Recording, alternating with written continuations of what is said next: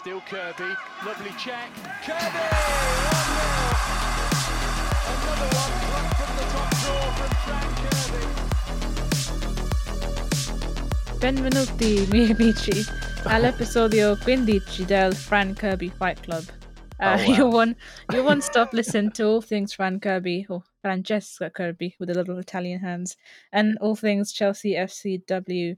Hello, hi. Yes, I did start the podcast in Italian because I have been learning, so what better space to put those skills to use than this particular podcast. As always, I'm joined by my amazing, amazing host, Andre. Andre, how's it going? I'm well. I don't know any other languages, so you won't hear anything but English from me. If you do, it'd be bad and terrible. So yeah, thanks for surprising me, and shout out to you for learning another language. Yeah, so me and my boyfriend have been learning for over a year now. So and we we're getting like we know a lot of the language as a concept, but applying that to phrases and natural speaking, that takes a long while. So we're slowly getting there, and maybe there'll be some more surprises along the way. No, I absolutely appreciate it. I mean, that's the only way to do it. And also make sure you continue to say it, because my mom used to know French fluently, but didn't have anyone to speak it with, and wouldn't speak it with anybody from France because she was scared and lost it. So I'm deeply frustrated about that, because she could have taught me, but all I know are some random German phrases that I can't repeat on the podcast. Well, if you guys are familiar with using the Duolingo app, which is what I use, you will know that it like harasses you every day. Like, have you done your lesson today? When are you going to do your lesson? It's half an hour left. You better do your lesson. Like, it really pushes you to. And you know what? Right? If you don't do it, then you lose your streak and you go back to 0. And I'm on like 300. That's rough. So, and I already lost it at one point, so I will be more than 300, but mine is gone. So. Yeah. Shout out to Duolingo for the ad read. If you want to sponsor the podcast, reach out to us.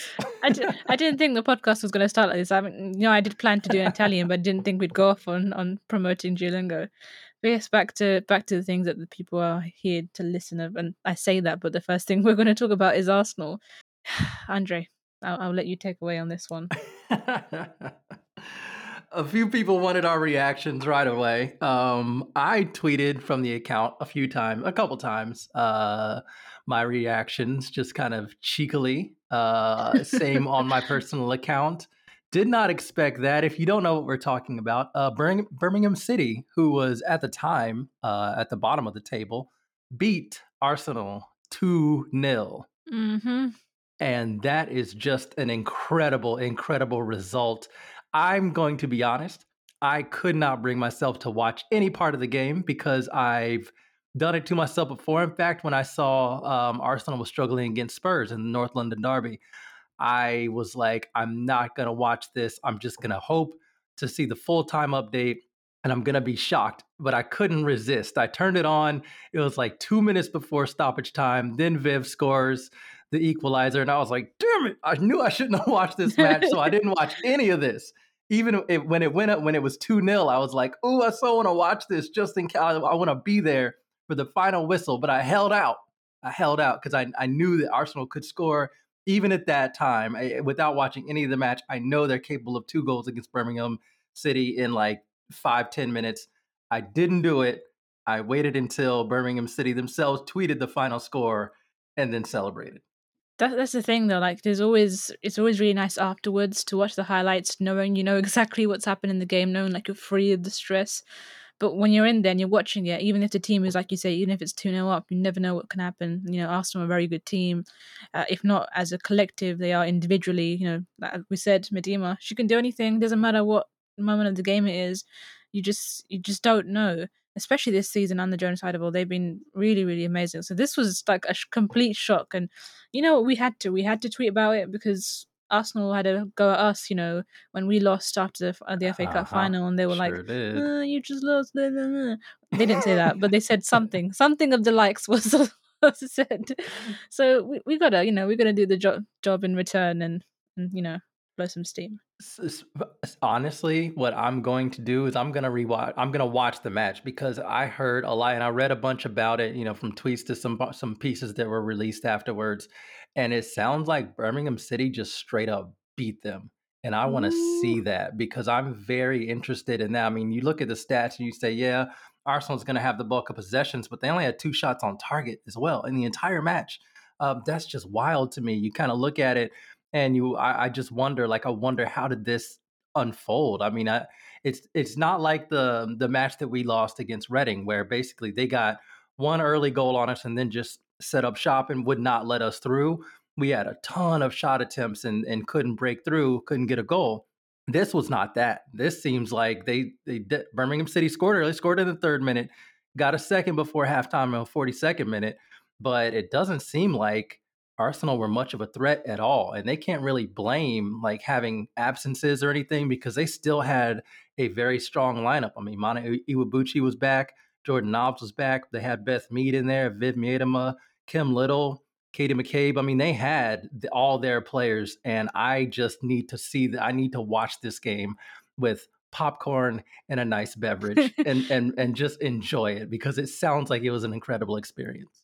You watch it and then you come back to us and let us know exactly how Birmingham City did that because, to be honest, it's really important information. Like that's how to break a team down, and you wouldn't think it'd come from Birmingham. Like you said, they're not in a great position in the league at the moment, but they did it. They did it somehow. They did it coming up against a really strong team, and I don't know about anyone else listening, but I want to know how they did it. So I didn't watch the game either. I just saw the result afterwards, and I was just like, can it be?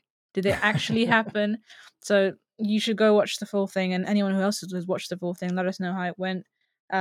So as we say, Arsenal lost, and we had the chance to go ahead and get the 3 points against Spurs. We did a podcast last week going through them and analysing everything, but that game, which was meant to happen on Friday, was postponed, and it was postponed because of an outbreak in the Chelsea camp, on top of the fact that we didn't have any reserve players to come in because of quite a few injuries. So from what I read, Chelsea and Spurs, the clubs came together, they had a chat about it, decided it wasn't safe to play the game. And this was just very recently before the West Ham and United game was called off for similar reasons. So it's been quite a stressful week, really, coming back from the Christmas period. We thought things would maybe be a bit easier, but they haven't really been. We've got some stats from the FA. They did confirm that there's been 40 players and staff, no individual names at the moment, that have come up positive. So it's been quite a stressful week for the WSL because it seems as if things are progressing on the same line as they were before Christmas, and we would have thought the break would have given us some time to think of new measures. And on the men's side, they're asking people attending, at least, let alone players, to have negative COVID tests, otherwise they won't be allowed into the game. I think that was for the Chelsea and Spurs men's game, the Carabao Cup semi-final. So there is that, but it does seem a bit strange that they're continuing to play on, and the fact that that game was cancelled. Who knows what it means? They did release a statement. Andre, do you want to tell us a bit more about that? Yeah, let me find the statement. After the holiday break, you're really excited about the match and you're like, all right, well, now it's time to get back. I mean, we haven't seen this team on the pitch it's going to be coming up on a month now. And it's kind of going to be frustrating. So I was quite disappointed that we weren't able to watch the team. Obviously, we hope that everybody who is affected by this or, came back with positive tests, we absolutely hope that they are asymptomatic and don't have any lingering issues and recover very quickly. Hoping that that's the case, but yeah, it was a bit frustrating. So let me go and find the statement here. Got to scroll back because a few things have happened. Oh, there we go. Yeah. There we go. It says, I'll just read the whole thing because it's quite short. It says the decision was agreed between both teams and the FA after a number of positive tests for COVID-19 were returned within the Chelsea FC women's team setup after the last round of testing, combined with the number of players that are unavailable for selection due to injury. Those who returned positive tests immediately began a period of self-isolation in accordance with Public Health England and government guidelines. The health and safety of our players, support staff, and fans remains paramount. A revised date for the match will be confirmed in due course, and then they have some ticket information or whatever. And it says no further Chelsea FC teams have been affected. So they clearly mean the academy teams and, of course, the men's senior team as well. So frustrating times, honestly. Was hoping that the break would give us some, let it settle down a bit. I know on the men's side, Thomas Tuchel was over the break, was frustrated because he was like, how are we ever supposed to stop this spread of players testing positive if we don't have a break? And Hmm. so on the women's side, I was hoping that having a break would have stopped everybody. Everybody would kind of stay, whoever was positive was able to recover, and everybody else was able to keep themselves, free from COVID. But it doesn't seem like that was possible, and honestly, it is a little frustrating. I'm gonna be honest. Yeah, I think that's the thing, though. I was actually saying to a lot of people, and I know that are men's football fans. I was saying, well, actually, in the women's side, we have a break going at the moment. Isn't that great and amazing? And yes, it is great and amazing. But the thing is, it's a temporary preventive measure. But when you come back to the game, the same issues are still here. In the fact that it's still not stringent enough. We're still not aware of which players are infected. They have recommenced the thing that they used to do, which was releasing every week how many positive cases there are. So they recommenced that for transparency reasons. Excuse me. So there's that. But at the same time, like I said, there needs to be more done for the players, because so much of what is happening off the pitch affects them on the pitch. It affects whether or not they think they can be safe with their families and things outside of football. Like, as I said before, the men's side, they're getting fans to have negative tests, or your vaccination ID to go into games. But on the flip side, what the government have been doing here is that they're really reducing the measures. Two big things have happened in the last few weeks. One of them is the reduction of quarantine days. So it was initially 2 weeks, it went down to 7 days, and now it's going down to 5 days, which isn't based on scientific data, or what the sage scientists are saying. The other big thing is that lateral test flows are no longer free. Now, you would have thought that for most football players, that's not really a problem, because they earn a significant amount, although this isn't the case for all the players in the WSL. Some of them have double jobs. But there's this real emphasis on you have to learn to live with COVID, and that's having a reflection on the world of football. You mentioned Thomas Tuchel said it, Jurgen Klopp's talked about it, Emma Hayes talked about it. It's just not sustainable. It's not sustainable. You're going to need a break at some point, and you're going to need to allow players to get away from sport for there to be any drop in infection rates and death rates. I'm just not seeing that. Chelsea have done the right thing here, absolutely. Like, we obviously want to watch them play football, we want to analyze things, but on the days we have nothing to say, we're not complaining at all. They've done a good thing here to not put that game forward. We don't know who's been affected, though. They were pretty like sort of lip tight about that. I didn't see anything on Twitter. I didn't see anything on specific social medias. So obviously, it's not something they want to put out at the moment. But as I say, 40 people across the WSL, whether player or staff, have been infected this week. So I do think that what's going on outside of sport is really affecting us here. And that's kind of the thing with this is it's been kind of I don't know. I'm trying to not be so dogmatic about this thing because I realize it's a lot easier for me as a person. I have social anxiety. I have a lot of issues. Being in big crowds. Going out and doing things requires a lot of energy because my mind is just always moving and at a Hmm. ridiculous pace and asking myself stupid questions when I'm in public. So I'm more comfortable at home. So I don't feel like I'm missing a whole lot. I've built kind of a life and career and things to do, online as well, social media, but also for my own job, I do, communications, and all of that now is virtual and has been for a very long time. So I've never been in the context of my job doesn't rely on me to do anything or be anywhere except in front of a computer. So I'm very fortunate in that way, and I try to give a lot of kind of grace to other people because I understand that one, they may not be privileged enough to have that capability in terms of their job, but also they may not have my desire to just be home. That's where I'm most comfortable, and I understand that a lot of people aren't like that, and that this has been going on for a long time. Honestly, so much longer than even I thought it would be. I thought by this time, I knew it would take a while. Thought it was going to take a year and a half or so, but the fact that we're about to enter year three of this is just absolutely wild to me, and I understand that people are very frustrated. So, having said that, though, I still wish that people understood, and particularly you hope that professional athletes. And again, I have no inside information on how or who ended up testing positive, but I know that London seems to be a hotspot. I know that I've from I'm not going to be a snitch, but I know from Instagram and everything else, I've Yeah. seen players out. I've seen players without masks on. Maybe they took them off just to take a picture. I don't know.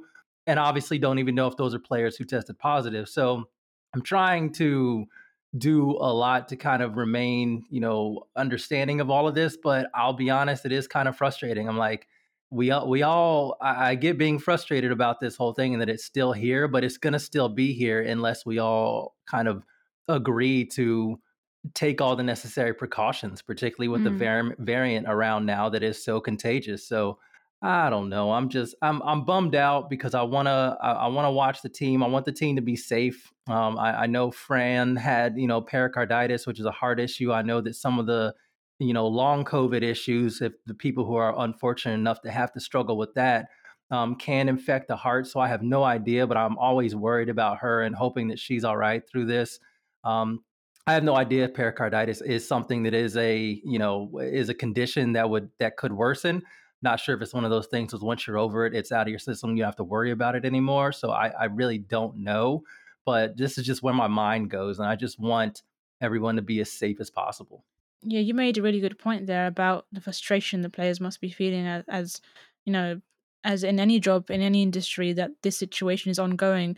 You can only think of what people working in the NHS must think. You go through a really good wave, things are coming down, people are taking their vaccinations, and then once again you're hit by this surge. And here in the UK, you mentioned London is a hotspot. There's this real feel from the government that, and this is a phrase they've used a lot, is learn to live with COVID. So, like I said, they reduced quarantine days. They've they've they've sort of started, no more free lateral flow tests. They've kept using that phrase, and it's really encouraging people to go back to normal. When actually there isn't a normal to go back to. This is our new normal, and we have to adapt to it, and the players have to adapt to that as well. Because, as you say, for us and me as well, I can sit at home and do my job. A lot of jobs that involve writing or data or administration, they can be done from home, but they don't have that option. They risk their own safety. As you said, we don't know. We're just speculating here. They risk their own safety, and then they have to go to work, which for them is around other people. They're putting others at risk. But as I say that, like I said, it's not their fault because our government here in the UK, here in London, is really pushing for people to go out and do things. And like me and my family and people I know have been overly cautious. Like we really don't care what the government say. We're not going to go out and do these things because it's not safe yet.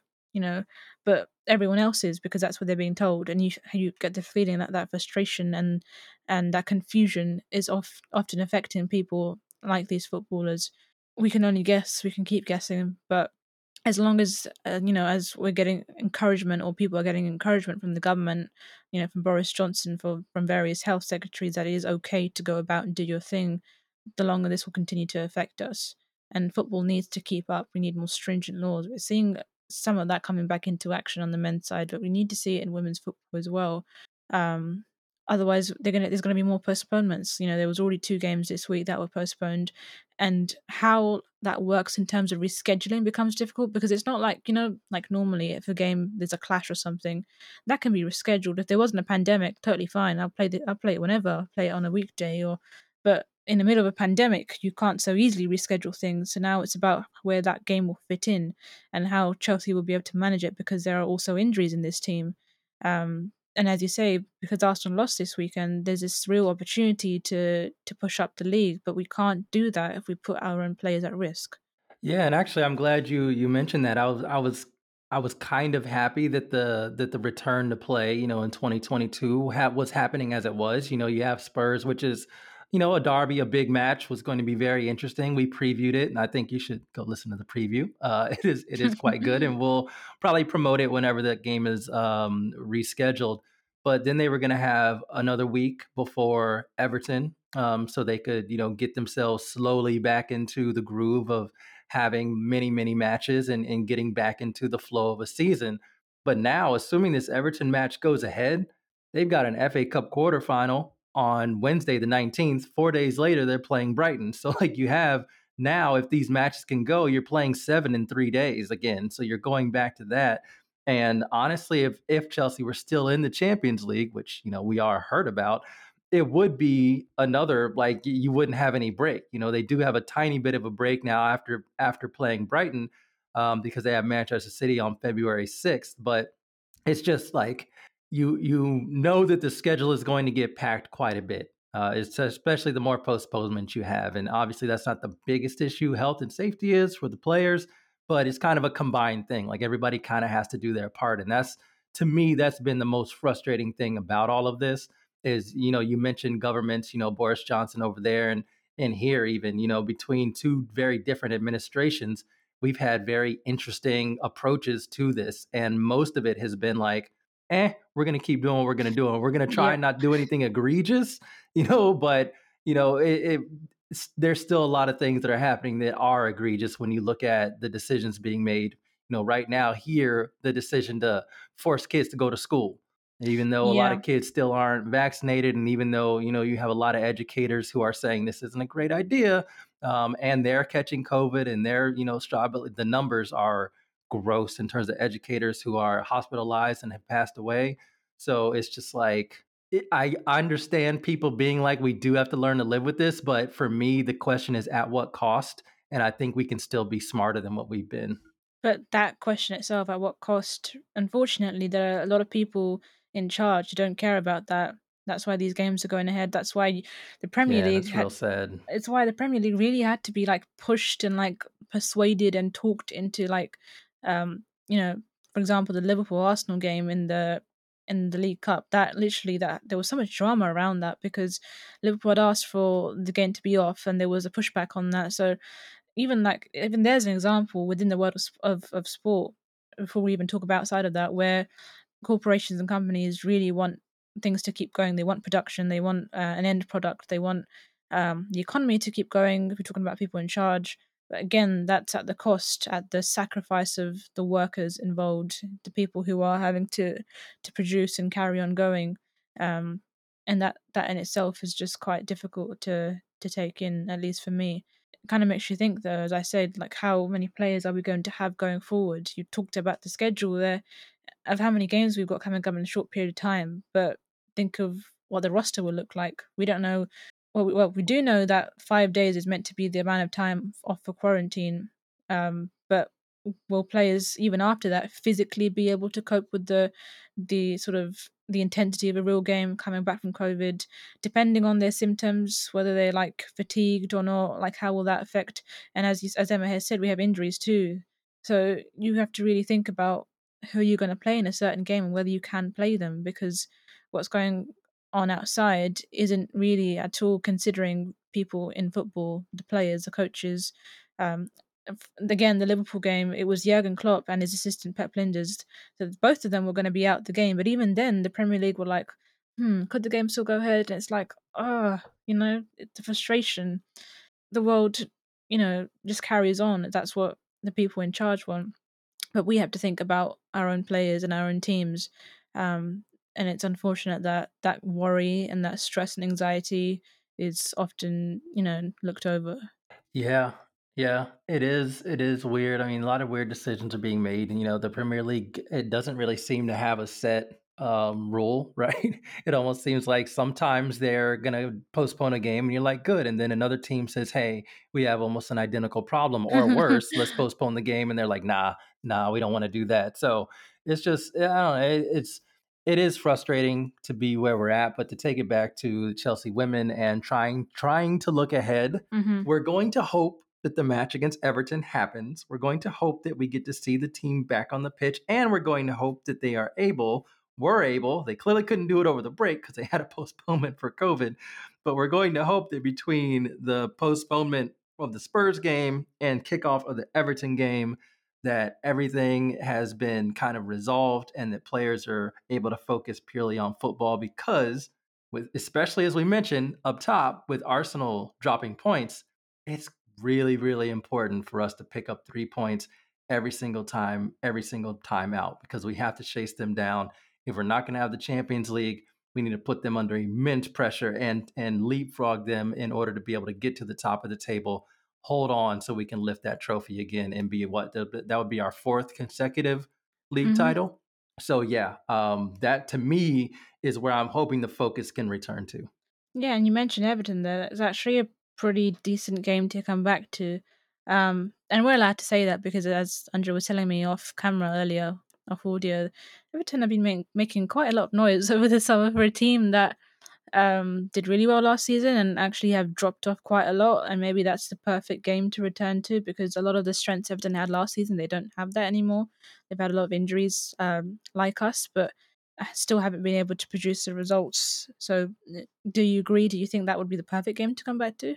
You know, in terms of getting yourself back into the flow of WSL and playing frequently, yeah, I think so. I actually was a little concerned about the Spurs match. I know we talked about it, and my prediction maybe didn't let that let that through, but I was a little concerned because of the success they had against Arsenal. And you know that they would have really been looking forward to kind of kickstarting the second half of their season by, really challenging Chelsea, and Chelsea was going to have so much energy and so much, from the end of 2021 to try to like prove, but you can't do that over the course of just one, 90-minute period. So I was a little concerned. This is a little bit better. We have seen it is opposition that we have faced before. We did beat them earlier in the season 4-0. Manchester City also beat them 4-0. Arsenal beat them 3-0. Brighton beat them 1-0. And Tottenham recently, I believe they're in their match before their last match before the winter break, beat them 1-0 as well. They've had only 3 wins on the season: Birmingham City, Leicester, and Reading. Drew with Manchester United, however, and West Ham. So they do have the ability to kind of be stubborn, if you will, to certain opposition. But I was looking forward to this match for the reasons you mentioned, because Everton have poured a lot, invested a lot into their squad, and also, got a new manager, but things aren't clicking. And I think that this would have been much better competition to return to the pitch to face. And I think one big sort of glaring standout for me for Everton is the goal scoring. Last season, they had different dimensions to their attack. They used the flanks a lot, and that was something that troubled us a lot when we played with them and we lost to them.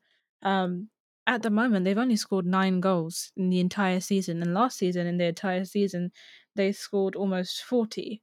There's been a really big drop off, yes, in performances, but also the attacking intent has really been dried out.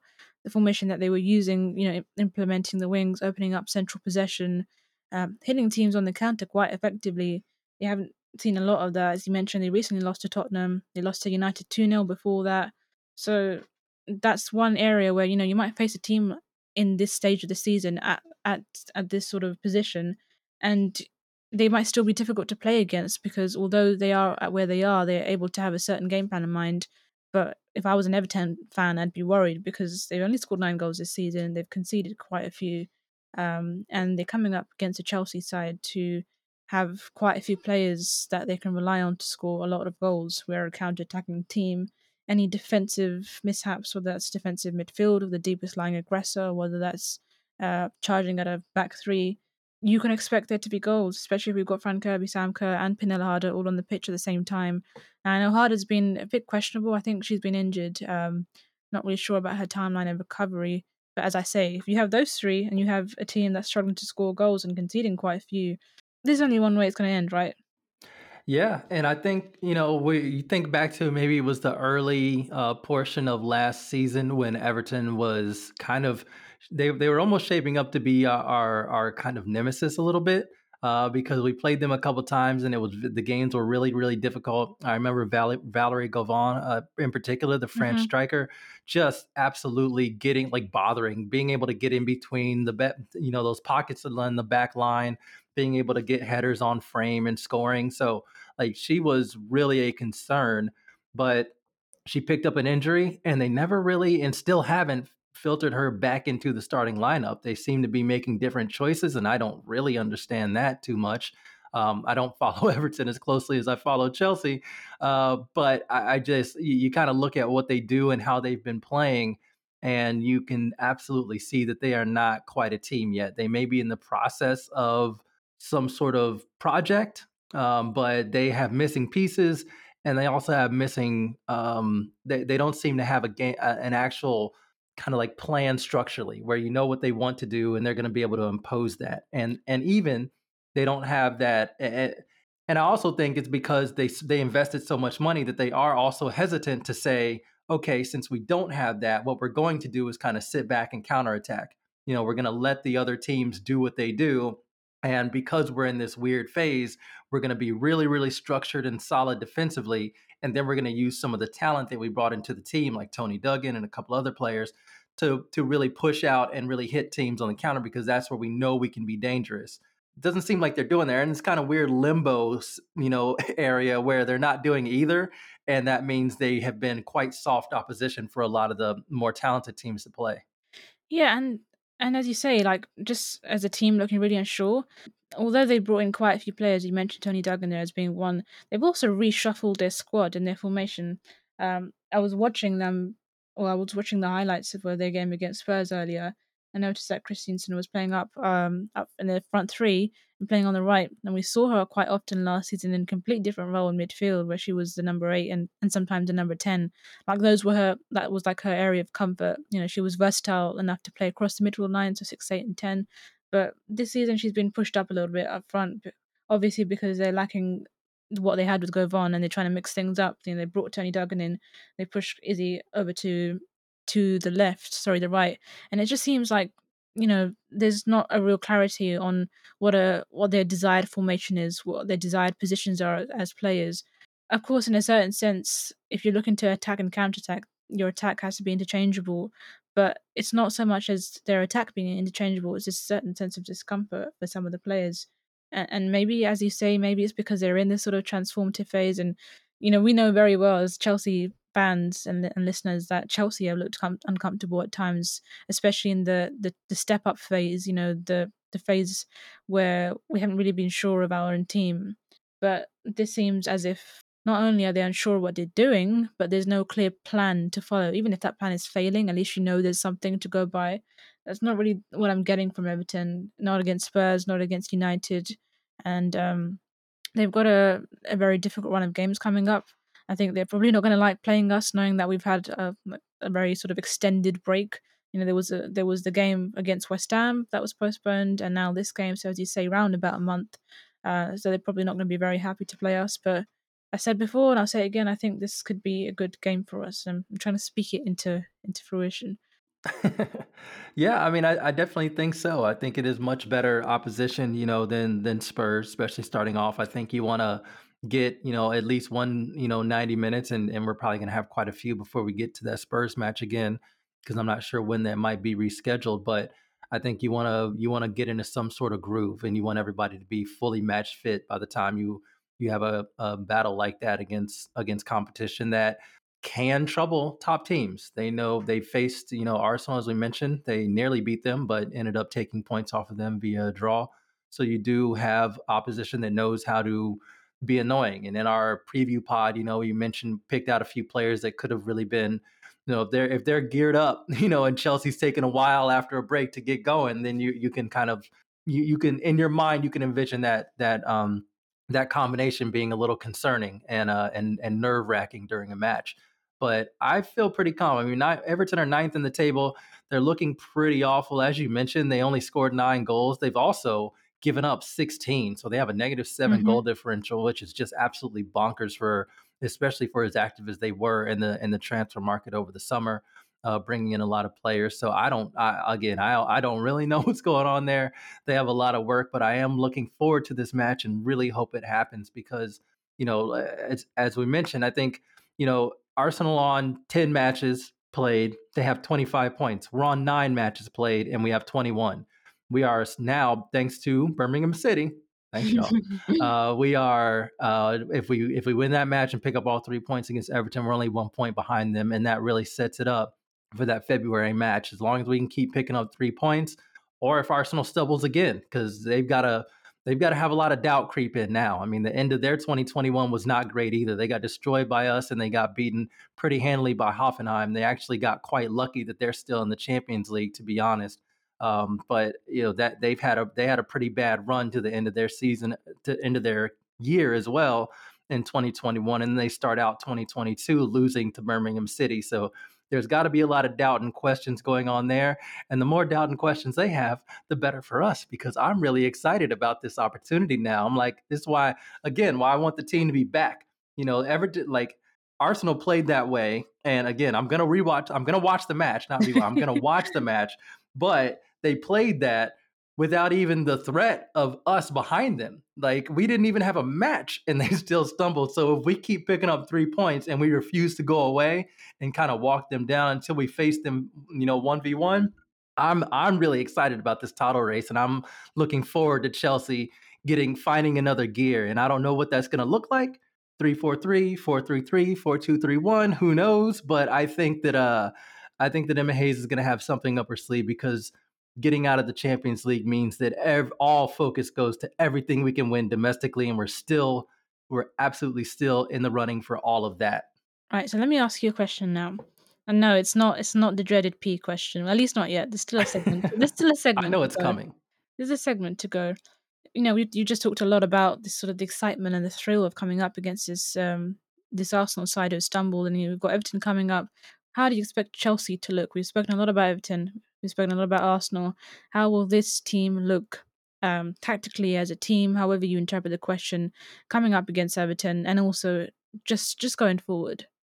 Oh, it's a great question. That's part of the reason why I'm so, frustrated, but also very eager for them to come back. I really want to know what Emma Hayes thought, what she came up with over the holiday break. I know she always has something up her sleeve and changes things, is not afraid to make changes to the team formation or anything else. So this will be very, very interesting. I don't, COVID probably threw a bit of that into some disarray, because I have no idea who tested positive, but if they happen to be players she was relying on or wanted to, see more in training, or see if they could do a particular job in training, not sure. Hope not, but we don't know. So I'm really interested to see how the team plays, and I really want to see their mentality again on the pitch when they get there, because, we talked about it, against Wolfsburg, and even after the match against Juventus, and of course Reading, to end the season, that the team just looked tired and distracted. I mean, they went and created a lot of chances against Juventus, and Reading weren't able to get a goal. And then that Wolfsburg match was just exhausting, and the team looked lost and confused and very much distracted. So I was looking forward to see, okay, how does the team look now? They had a bit of a break. They were able to press the reset, and let's see what they look like. So I'm interested in them tactically, but also I'm hoping that the team is back to looking like the Chelsea that we remember, and a lot of those distractions and a lot of those concerns that they were having, I'm hoping they can be eased, because if that's the case, we're going to have a very fun second half of the season. That's all we can hope for, I think. I think as long as we're having fun, as long as the football is entertaining and it's really focusing on that 3-4-3 that we've been working on all season, I think at least we know there's a step up and we're reaching that step up. And I think that closes this segment. It was a very short one, but only because I wanted to kickstart the next segment a little bit early, which was Andre's least favorite segment, the segment where I ask him for his predictions. Do you want to go first? No, I don't, actually. All right. I'll be nice. I will if you want me to. I will give you some time. Okay, thanks. Like I've said this entire podcast, and Andre's reiterated it, I think this is going to be a really good game to come back to. I think Everton, as you say, conceded 16 goals this season. They're really going to struggle against a team who've scored 27 goals this season, so 3 times what they've scored. If we have a fully sort of bolstered attack from this rest that we've had, I hope to see Pernilla Harder back in action with Fran Kirby and Sam Kerr. There's absolutely no way that you could stop the 3 of them when they're in their prime from scoring, and I think that Everton are going to have a really hard time, especially if they're going to follow a similar formation with Christensen playing up in the attack, because I think that she did a lot for their midfield defence, and I think maybe that's why they're conceding so many goals. So, yeah, I've said a lot of stuff, but without having said the actual numbers, I think we are going to win 3-0. I think we're going to have a really strong defensive performance, and fingers crossed we can see Anik Nouwen back in defense, because I miss her and she's really, really gelled very quickly and very well in the team. So we have that team. Then I'm going for 3-0. I think that's a good prediction to go with. I've spoken for a lot on purpose. You better have something for me. Yeah, I mean, I like that you brought up Nouwen. I think that was a player we were really interested in becoming part of that, a stable of that back 3 until she picked up a little injury. And then Chelsea wanted to make sure she was fully fit and that it wouldn't linger. So we're very cautious with her. But yeah, hopefully the break has been good for all of those little injuries. Pernilla Harder had one as well. All those little injuries, it seemed like, if you keep putting the player out there to play a bunch of minutes, it can just worsen and worsen, or the one thing happens that turns it into a long-term injury. So I'm hoping that with this break, players got a chance to fully recover. It's going to be needed. I'm very interested in Nowen as well coming back. I don't. Again, we talked about our last episode, our new signing, the Russian left back, Alsu Abdelina. We talked about her a lot, and also we're very cautious about. We know we've been waiting for a fullback signing, but let's not put too much pressure on her. But Chelsea has not really been following that. They put out a couple social media videos of her in training and everything, and I'm just like, ooh, okay. We also sent Georgia Fox on loan to Charlton Athletic for the rest of the season as well. She had been one of those that had been playing as a wide defender. Very young player, interesting player, but it needed to get minutes and weren't going to get them. And it seems like that was kind of a domino effect from the Abdelina signing. So who knows what Emma Hayes has planned. If you end up getting a very capable left back, you're good. I would still like to see more signings. The window is still open. We're still hoping to see more.